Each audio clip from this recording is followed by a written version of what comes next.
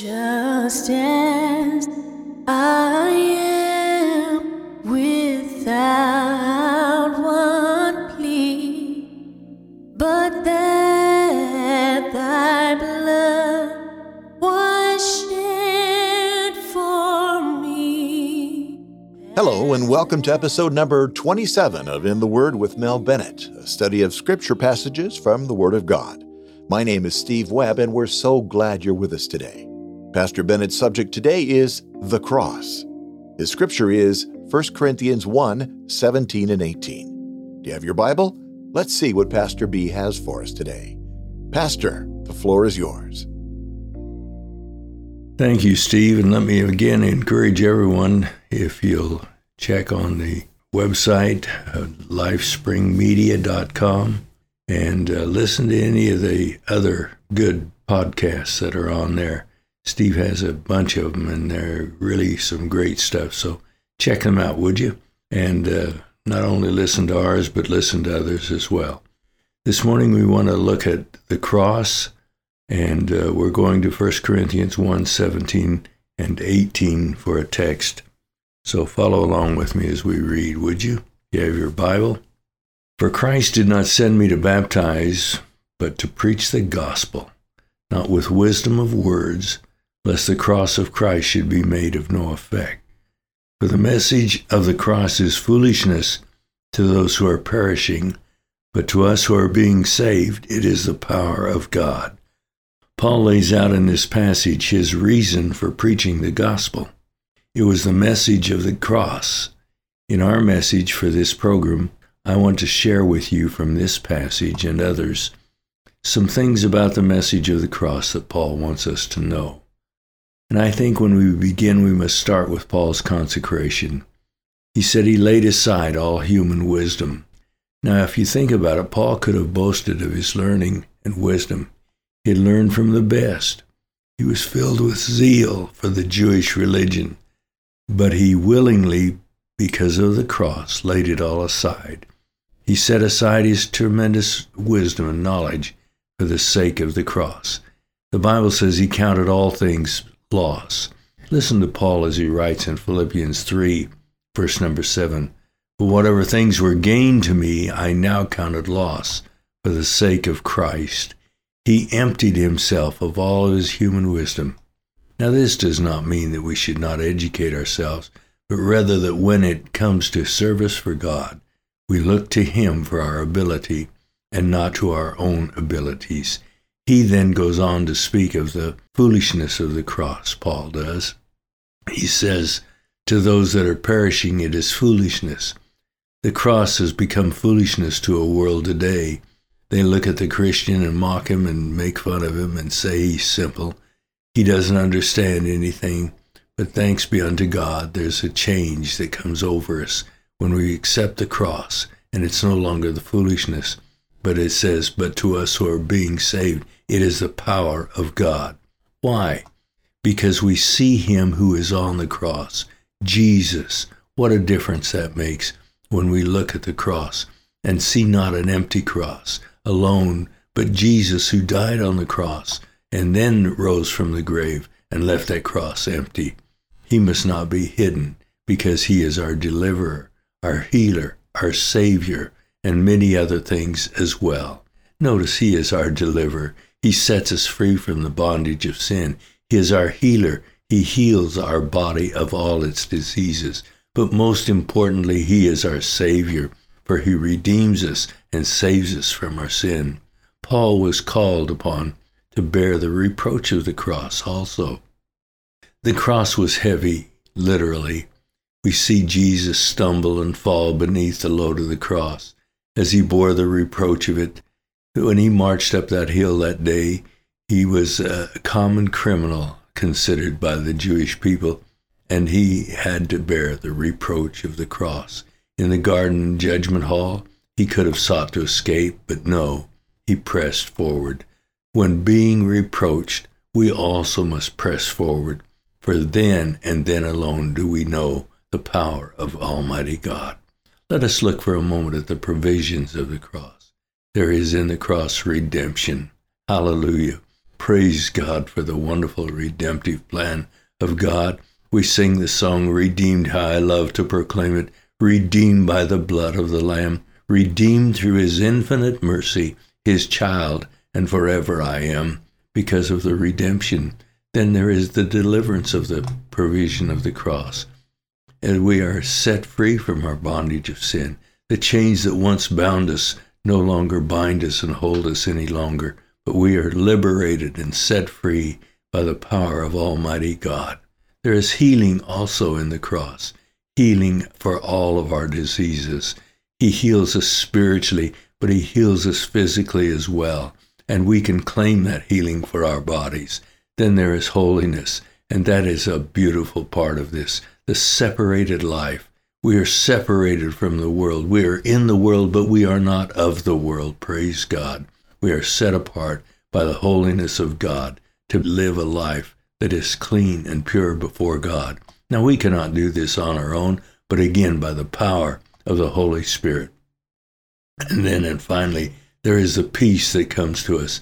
The only thing that can satisfy. No other religion can do what Christianity can do, no matter how hard they try. They only have a simple emptiness when it comes to the fact of peace.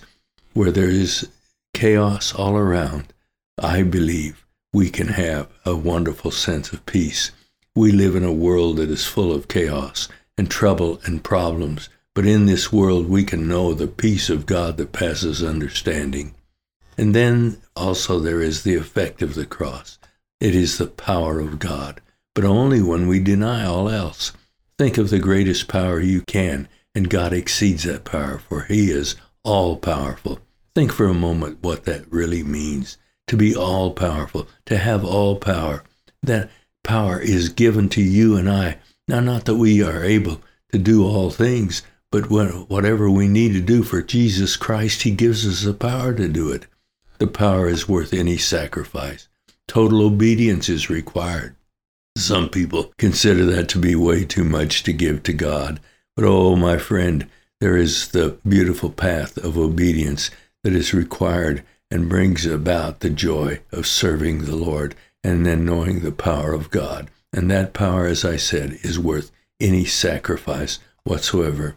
Now let's look for a moment at the cause of ineffectiveness of the cross.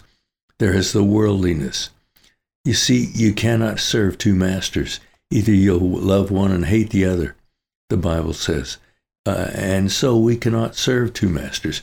We cannot live a worldly life. We have to be in the world, but not of the world. And we are called upon to set ourselves apart from the world and not live a worldly life. Because if you live a worldly life, if you associate yourself with the world system and tie into what it stands for, you will lose your effectiveness of the cross. Then there is the ineffectiveness of foolishness.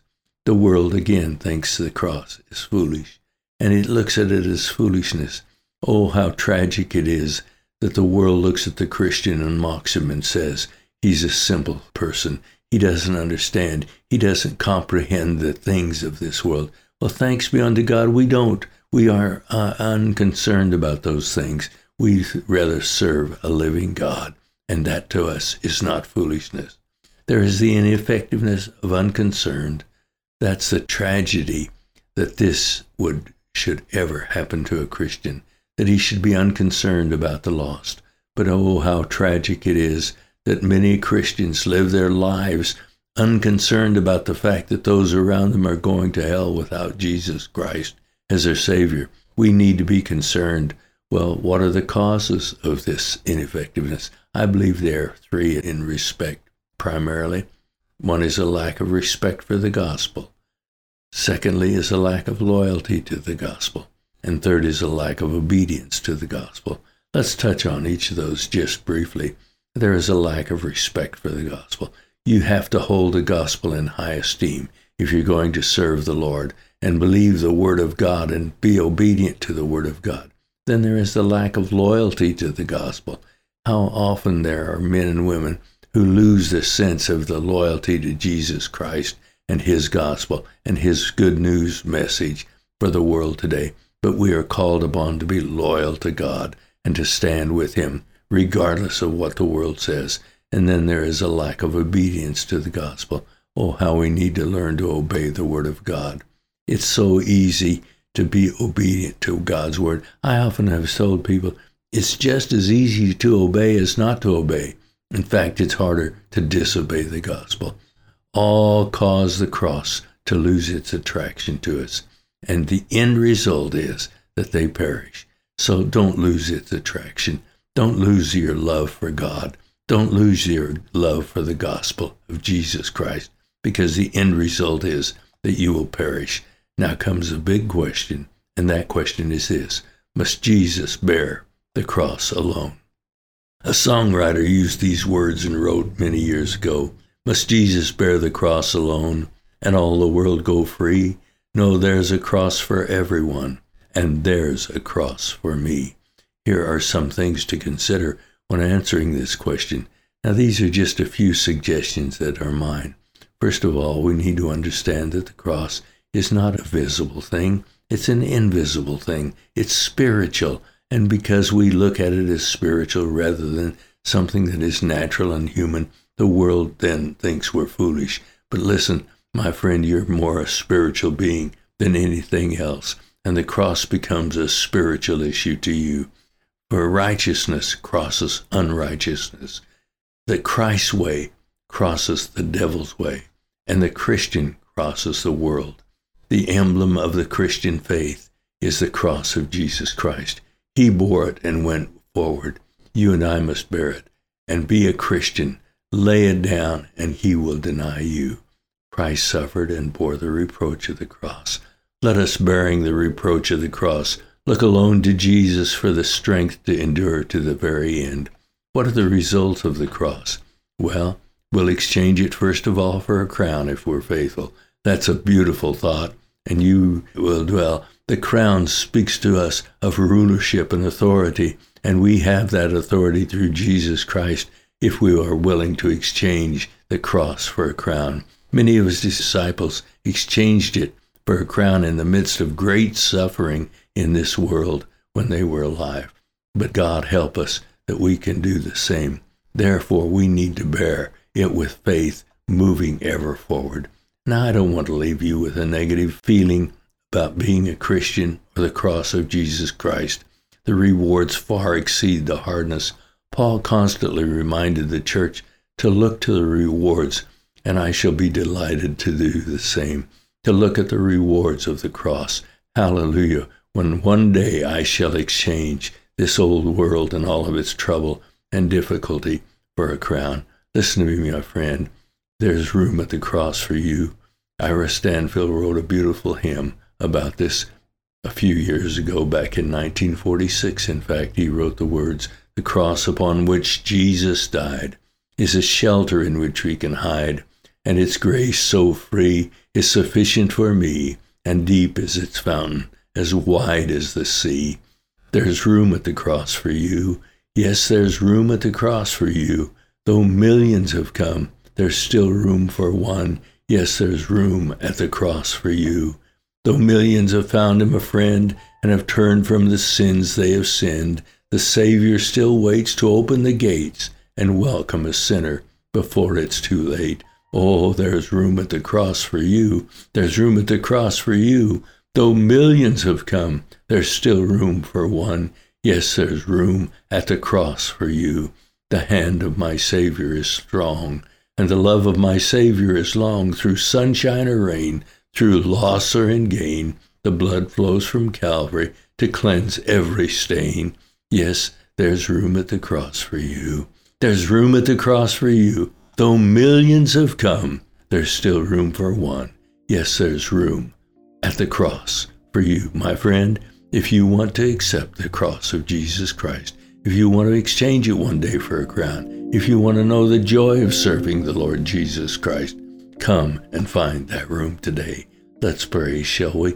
Our Father and our God, we thank you for the privilege and the joy of sharing with our friends the gospel of Jesus Christ, the good news that one day Jesus died on a cross that we might be saved. But thanks be unto God, he did not stay dead. He rose from the grave, triumphant over death. over hell and over the grave. And he lives forever to remain our Savior and our Lord. Oh God, help people today to accept Jesus Christ as their personal Savior by simply praying that prayer. Jesus, come into my life, come into my heart, make me a new creation in Christ Jesus, and I will give you praise, for I ask it in Jesus' name and for his glory alone. Amen and amen. I'm so glad that there's room at the cross for me. If you haven't asked Jesus to be your Savior, it isn't too late. Pray that prayer now, my friend. I promise you'll never be sorry you did.